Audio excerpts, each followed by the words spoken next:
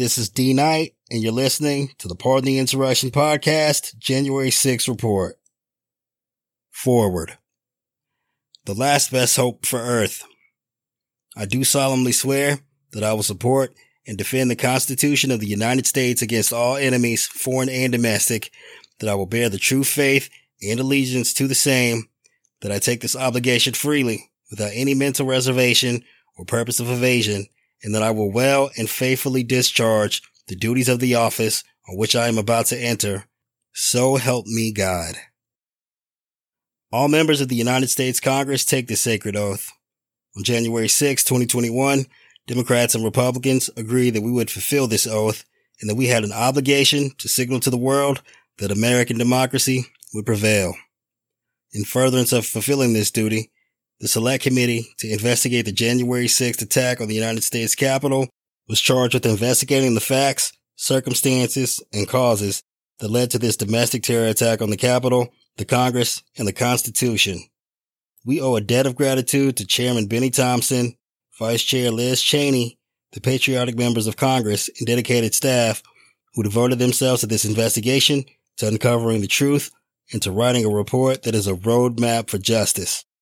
The Select Committee to investigate the January 6th attack has succeeded in bringing clarity and demonstrating with painstaking detail the fragility of our democracy. Above all, the work of the Select Committee underscores that our democratic institutions are only as strong as the commitment of those who are entrusted with their care. As the Select Committee concludes its work, their words must be a clarion call to all Americans to vigilantly guard our democracy and to give our vote only to those dutiful in their defense of our Constitution. Let us always honor our oath to, as Abraham Lincoln said, nobly save or meanly lose the last best hope of Earth. So help us God. Nancy Pelosi, Speaker of the House. Forward. From the Chairman. We were told to remove our lapel pins. At the start of every new Congress, House members are presented with lapel pins. They are about the size of a quarter and carry the seal of a bald eagle. On a routine day in the Capitol, there are thousands of tourists, advocates, and workers. Typically, the pins are an easy way to spot House members. However, on January 6, 2021, the pin that was once a badge of honor and distinction turned into a bullseye. On that day, tear gas fogged the air as gunfire rang out, and a violent mob crashed against the sealed doors. Concerned for our safety, Capitol police officers told us that our lapel pins would make us a target for rioters. As the Capitol Police rushed members of Congress and staff to safety, that simple and, in context, sensible warning stuck with me. On January 6, 2021, my colleagues and I came to work with the intent of fulfilling our oaths to office and constitutional duty to carry out the peaceful transfer of power. We were the people's representatives in the people's house doing the people's business. Sadly, on that day, the danger was too great for our work to continue and for us to remain in the Capitol. It was too dangerous to be identified as a representative of the American people. I've been a member of the House for nearly 30 years. In that time, there's not a day that goes by that I don't feel a profound sense of duty and responsibility to the men and women who sent me to Congress to be their voice. After all, I'm from a part of a country where, in my lifetime, Black people were excluded entirely from political processes. Jim Crow laws prevented my father from registering to vote, and tragically, during his life, he never cast a vote. For generations, the people in communities I represent have struggled to have their voices heard by their government. Therefore, I take my duties and responsibilities seriously, advocating for greater economic opportunity, robust infrastructure, better schools, and safer housing for my constituents. However, that long struggle to overcome oppression and secure basic civil and human rights continues to be my highest priority. I am always mindful of the journey that brought me to Washington as a member of Congress to be the voice of the women and men of Mississippi. As a violent mob stormed the Capitol trying to take away people's votes, rioters carried the battle flag from a failed rebellion of Confederate states. This moment resonated deeply with me because of my personal history. Additionally, I continue to think about the ongoing struggle to ensure justice and equality for all Americans. The Capitol building itself is a fixture in our country's history of both good and bad. After all, This structure is among the most recognizable symbols of American democracy. The Capitol shining dome, topped with the statue of Goddess Freedom, was built partially by the labor of enslaved peoples in the 18th and 19th centuries. Dark chapters of American history are written into the building's marble, sandstone, and mortar. And yet, in the halls and chambers of this building, leaders of courage passed amendments to our Constitution and enacted the laws that banned slavery, guaranteed equal rights under the law, expanded the vote, promoted equality, and moved our country and her people forward. The Capitol building itself is a symbol of our journey toward a more perfect union. It is a temple to our democracy. Those great moments in our history have come when men and women put loyalty to our country and Constitution ahead of politics and party. They did the right thing. The work of the Select Committee certainly originates from the same tradition. Our bipartisan membership has moved politics to the side and focused on the facts, circumstances, and causes of January 6th.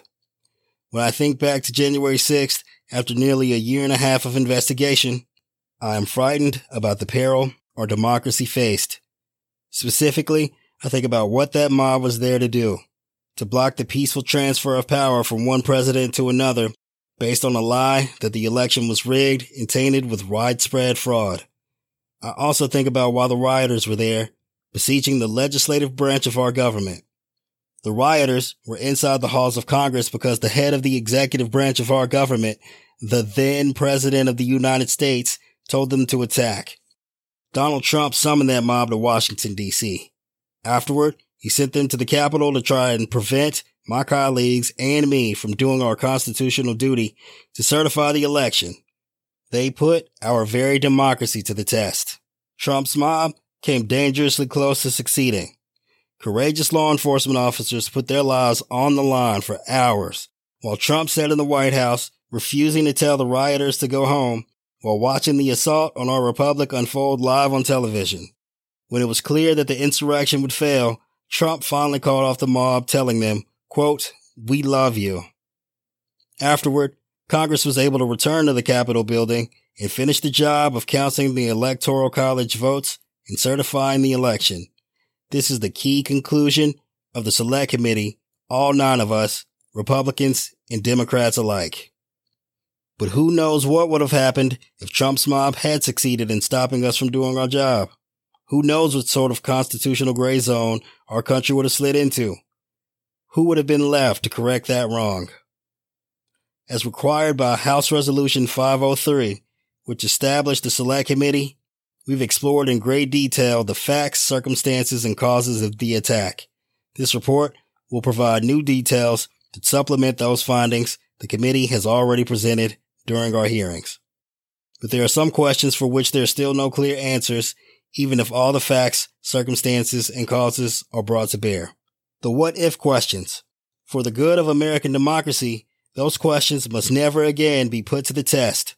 So while it's important that this report lays out what happened, it is just as important to focus on how to make sure that January 6th was a one-time event, to identify the ongoing threats that could lead us down that dangerous path again, with hopes and humble prayers that the committee's work is carried on through corrective action. This report will provide greater detail about the multi-step effort devised and driven by Donald Trump to overturn the 2020 election and block the transfer of power. Building on the information presented in our hearings earlier this year, we will present new findings about Trump's pressure campaign on officials from the local level all the way up to his vice president, orchestrated and designed solely to throw out the will of the voters and keep him in office past the end of his elected term. As we've shown previously, this plan faltered at several points because of the courage of officials, nearly all of them Republicans, who refused to go along with it.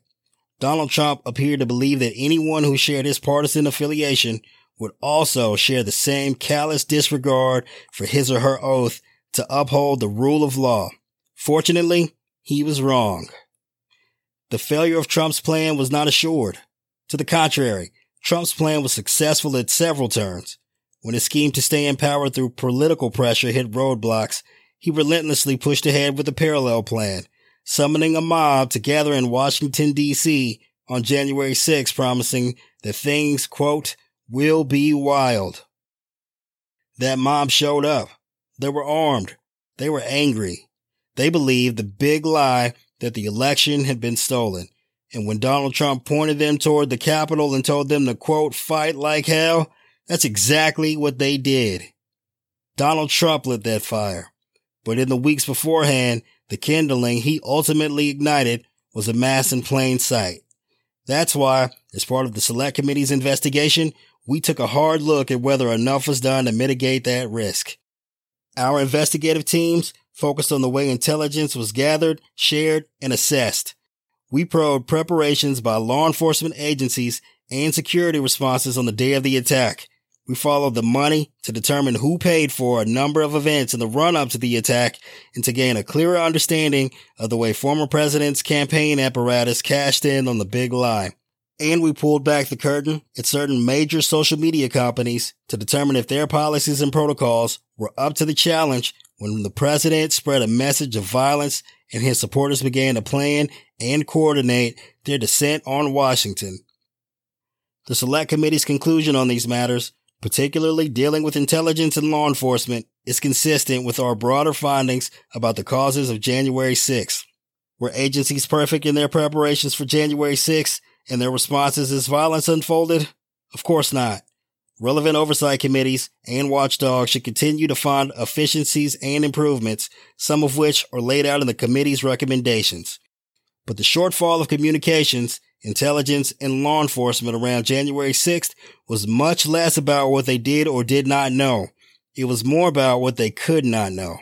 The President of the United States inciting a mob to march on the Capitol and impede the work of Congress is not a scenario our intelligence and law enforcement communities envisioned for this country.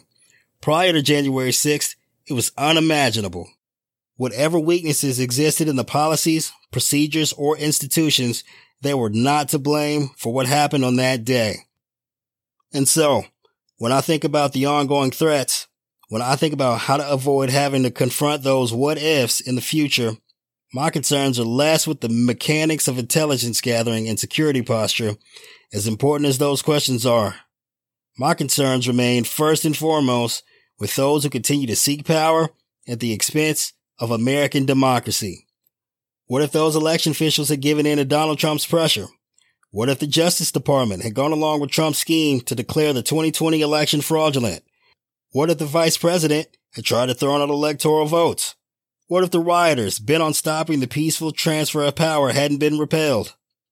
To cast a vote in the United States of America is an act of both hope and faith. When you drop that ballot into the ballot box, you do so with the confidence that every person named on that ballot will hold up their end of the bargain. The person who wins must swear an oath and live up to it. The people who come short must accept the ultimate results and abide by the will of the voters and the rule of law. This faith in our institution and laws is what upholds our democracy. If that faith is broken, if those who seek power accept only the results of elections that they win, then American democracy, only a few centuries old, comes tumbling down. That's the danger. What's the solution? The committee believes a good starting point is the set of recommendations we set forth in our report pursuant to House Resolution 503. Driven by our investigative findings, these recommendations will help strengthen the guardrails of our democracy. Beyond what is recommended, in my view, and as I said during our hearings, the best way to prevent another January 6th is to ensure accountability for January 6th. Accountability at all levels. I have confidence in our Department of Justice and institutions at the state and local level to ensure accountability under the law.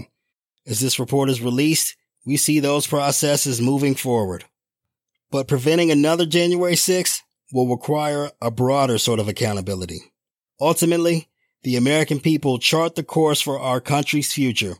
The American people decide whom to give the reins of power. If this select committee has accomplished one thing, I hope it has shed light on how dangerous it would be to empower anyone whose desire for authority comes before their commitment to American democracy and the Constitution. I believe most Americans will turn their backs on those enemies of democracy. But some will rally to the side of election deniers, and when I think about who some of those people are, it troubles me deep inside. White supremacists, violent extremists, groups that subscribe to racism, anti-Semitism, and violent conspiracy theories. Those who would march through the halls of the Capitol waving the Confederate battle flag. These are the people who want to take America backward, not toward some imagined prior greatness, but toward repression. These are the people who want to roll back what we've accomplished. I believe that those who align with the scheme to overturn the election heeded Donald Trump's call to march on the Capitol because they thought taking up Donald Trump's cause was a way to advance their vile ambitions. That is why I did not remove my lapel pin on January 6th. Our country has come too far to allow a defeated president to turn himself into a successful tyrant by upending our democratic institutions, fomenting violence, and as I saw it, opening the door to those in our country whose hatred and bigotry threaten equality and justice for all Americans. We can never surrender to democracy's enemies. We can never allow America to be defined by forces of division and hatred. We can never go backward in the progress we have made through the sacrifice and dedication of true patriots. We can never and will never relent in our pursuit of a more perfect union with liberty and justice for all Americans. I pray that God continues to bless the United States of America. Chairman Benny Thompson. Introduction. On October 31st, 2022, in a federal courthouse in Washington, D.C., Gordon Young testified against Stewart Rhodes and other members of the Oath Keepers militia group. The defendants have been charged with seditious conspiracy against the United States and other crimes related to the January 6, 2021 attack on Congress. In his testimony that day, Young explained to the jury how he and other Oath Keepers were provoked to travel to Washington by President Donald Trump's tweets and by Trump's false claims that the 2020 presidential election was stolen from him. And, in emotional testimony, Young acknowledged what he and others believed they were doing on January 6th, attacking Congress in the manner the French had attacked the Bastille at the outset of the French Revolution. Reflecting on that day more than a year and a half later, Young testified. Prosecutor: And so how do you feel about the fact that you were pushing towards a line of officers? Young: Today I feel extremely ashamed and embarrassed. Prosecutor: How did you feel at the time? Young: I felt like, again, we were continuing in some kind of historical event to achieve a goal. Prosecutor: Looking back now almost 2 years later, what would that make you as someone who was coming to D.C. to fight against the government? Young: I guess I was acting like a traitor, someone against my own government. Young's testimony was dramatic but not unique. Many participants in the attack on the Capitol acknowledged that they had betrayed their own country. Reimler, quote, And I'm sorry to the people of this country for threatening the democracy that makes this country so great. My participation in the events that day were part of an attack on the rule of law. Pert, quote, I know that the peaceful transition of power is to ensure the common good for our nation and that it's critical in protecting our country's security needs.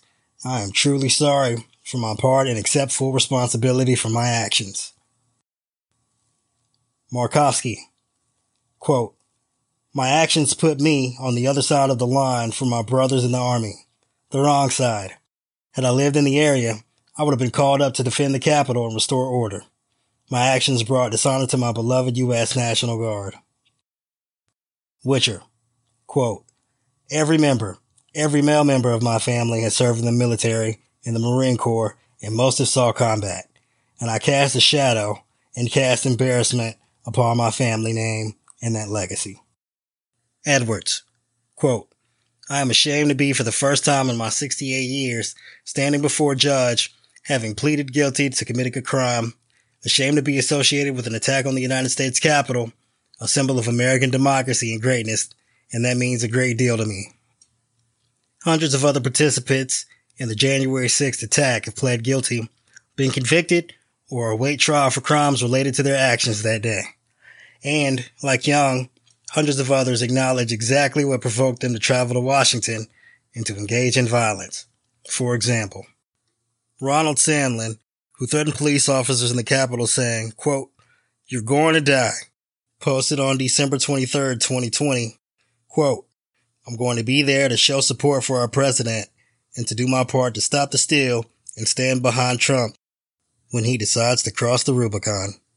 If you are a patriot, I believe it's your duty to be there. I see it as my civic responsibility." Garrett Miller, who brought a gun to the Capitol on January 6, explained, quote, "I was in Washington, D.C. on January 6, 2021 because I believed I was following the instructions of former President Trump, and he was my president and the commander-in-chief. His statements also had me believing that the election was stolen from him."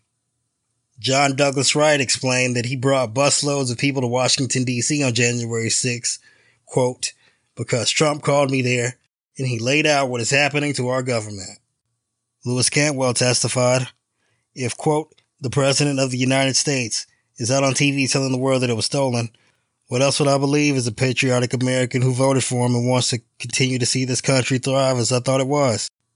Likewise, Stephen Ayers testified that, quote, "with everything the president was putting out ahead of January 6th that the election was rigged, the votes were wrong and stuff, it just got into my head. The president was calling on us to come to Washington, D.C. Ayers was, quote, "hanging on every word President Trump was saying."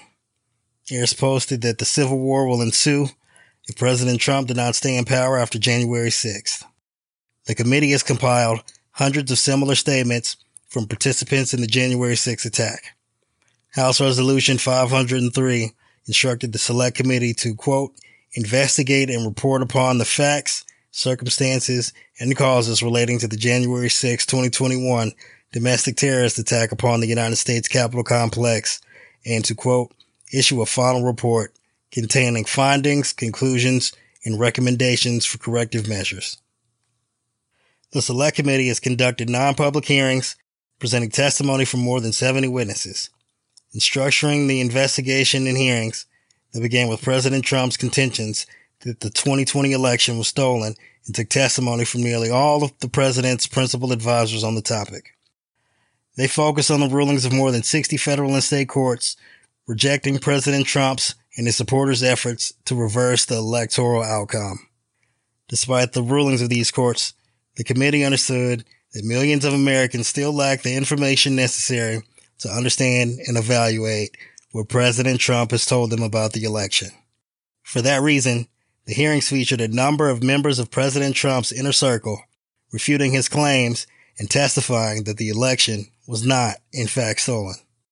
In all, the committee displayed the testimony of more than 4 dozen Republicans, by far the majority of witnesses in the hearings, including 2 of President Trump's former attorneys general, his former White House counsel, numerous members of his White House staff, and the highest-ranking members of his 2020 election campaign, including his campaign manager and his campaign general counsel.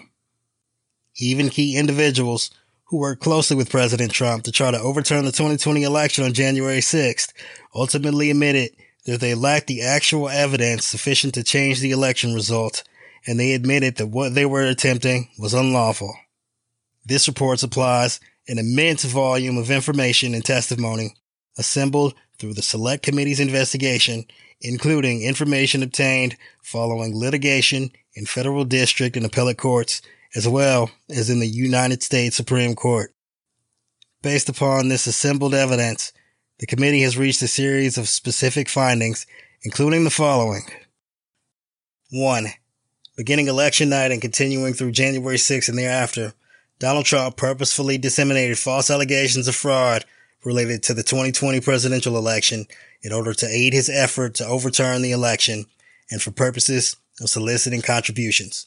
These false claims provoked his supporters to violence on January 6th. 2.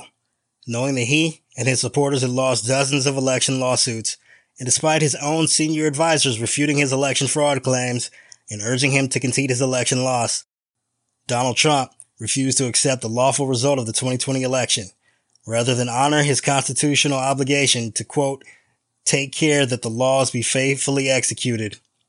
President Trump instead plotted to overturn the election outcome. 3. Despite knowing that such an action would be illegal and that no state had or would submit an altered electoral slate, Donald Trump corruptly pressured Vice President Mike Pence to refuse to count electoral votes during Congress's joint session on January 6th. 4. Donald Trump sought to corrupt the U.S. Department of Justice by attempting to enlist department officials to make purposefully false statements and thereby aid his effort to overturn the presidential election.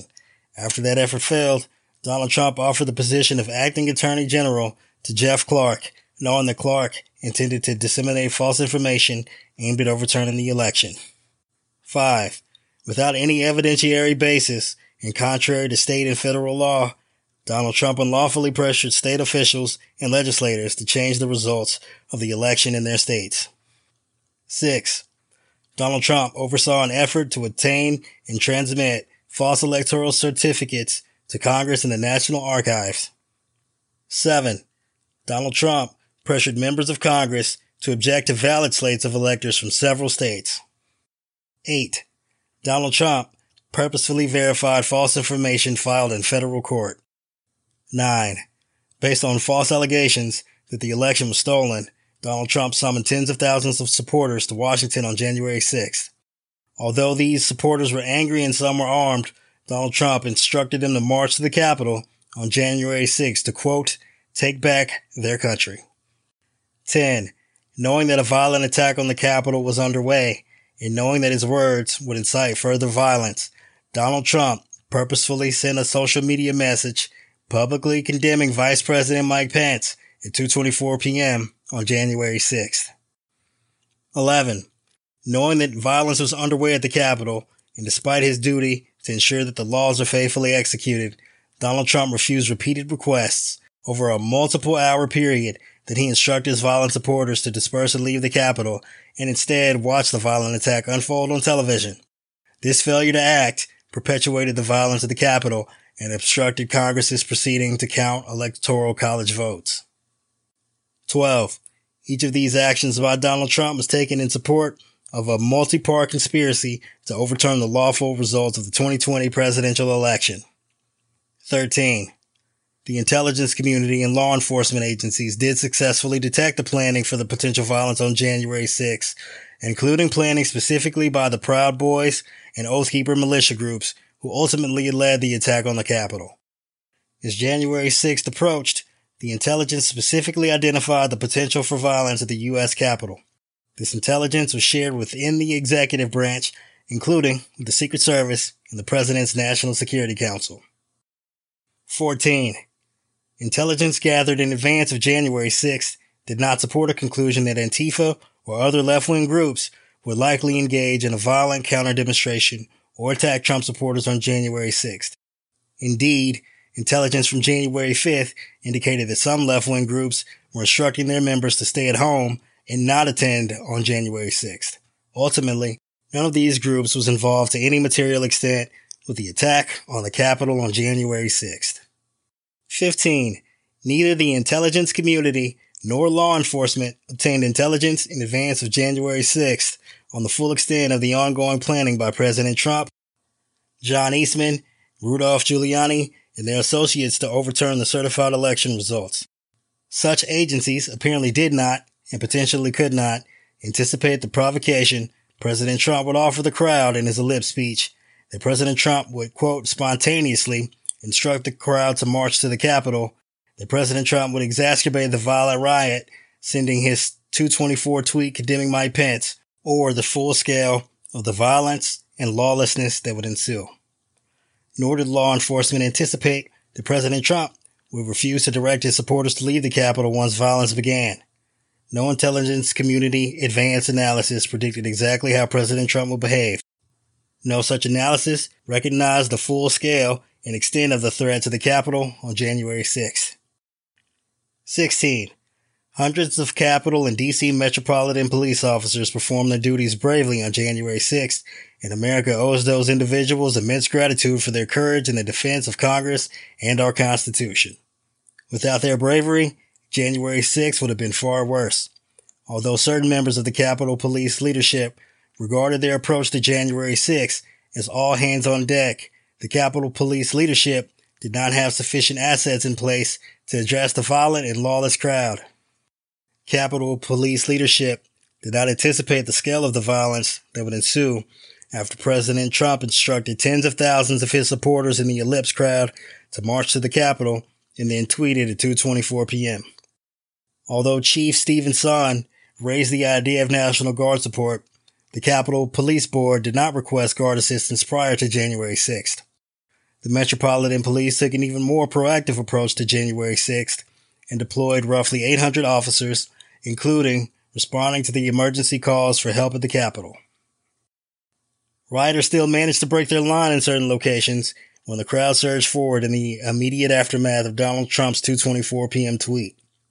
The Department of Justice readied a group of federal agents at Quantico and in the District of Columbia, anticipating that January 6th could become violent, and then deployed those agents once it became clear that police at the Capitol were overwhelmed. Agents from the Department of Homeland Security were also deployed to assist. 17. President Trump had authority and responsibility to direct deployment of the National Guard in the District of Columbia, but never gave any order to deploy the National Guard on January 6th or any other day, nor did he instruct any federal law enforcement agency to assist. Because the authority to deploy the National Guard had been delegated to the Department of Defense, the Secretary of Defense could, and ultimately did, deploy the Guard. Although evidence identifies a likely miscommunication between members of the civilian leadership in the Department of Defense impacting the timing of the deployment, the committee has found no evidence that the Department of Defense intentionally delayed deployment of the National Guard. The Select Committee recognizes that some of the department had genuine concerns, counseling caution that President Trump might give an illegal order to use the military in support of his efforts to overturn the election.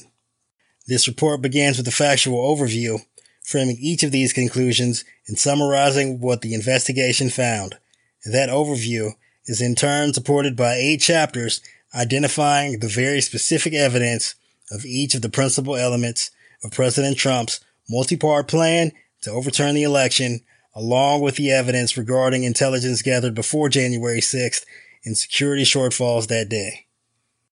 Although the committee's hearings were viewed live by tens of millions of Americans and widely publicized in nearly every major news source, the committee also recognizes that other major news outlets and commentators have actively discouraged viewers from watching, and that millions of other Americans have not yet seen the actual evidence addressed by this report.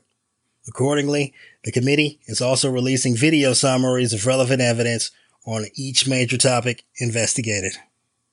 The report also examines the legal implications of Donald Trump and his co-conspirators' conduct and includes criminal referrals to the Department of Justice regarding President Trump and certain other individuals.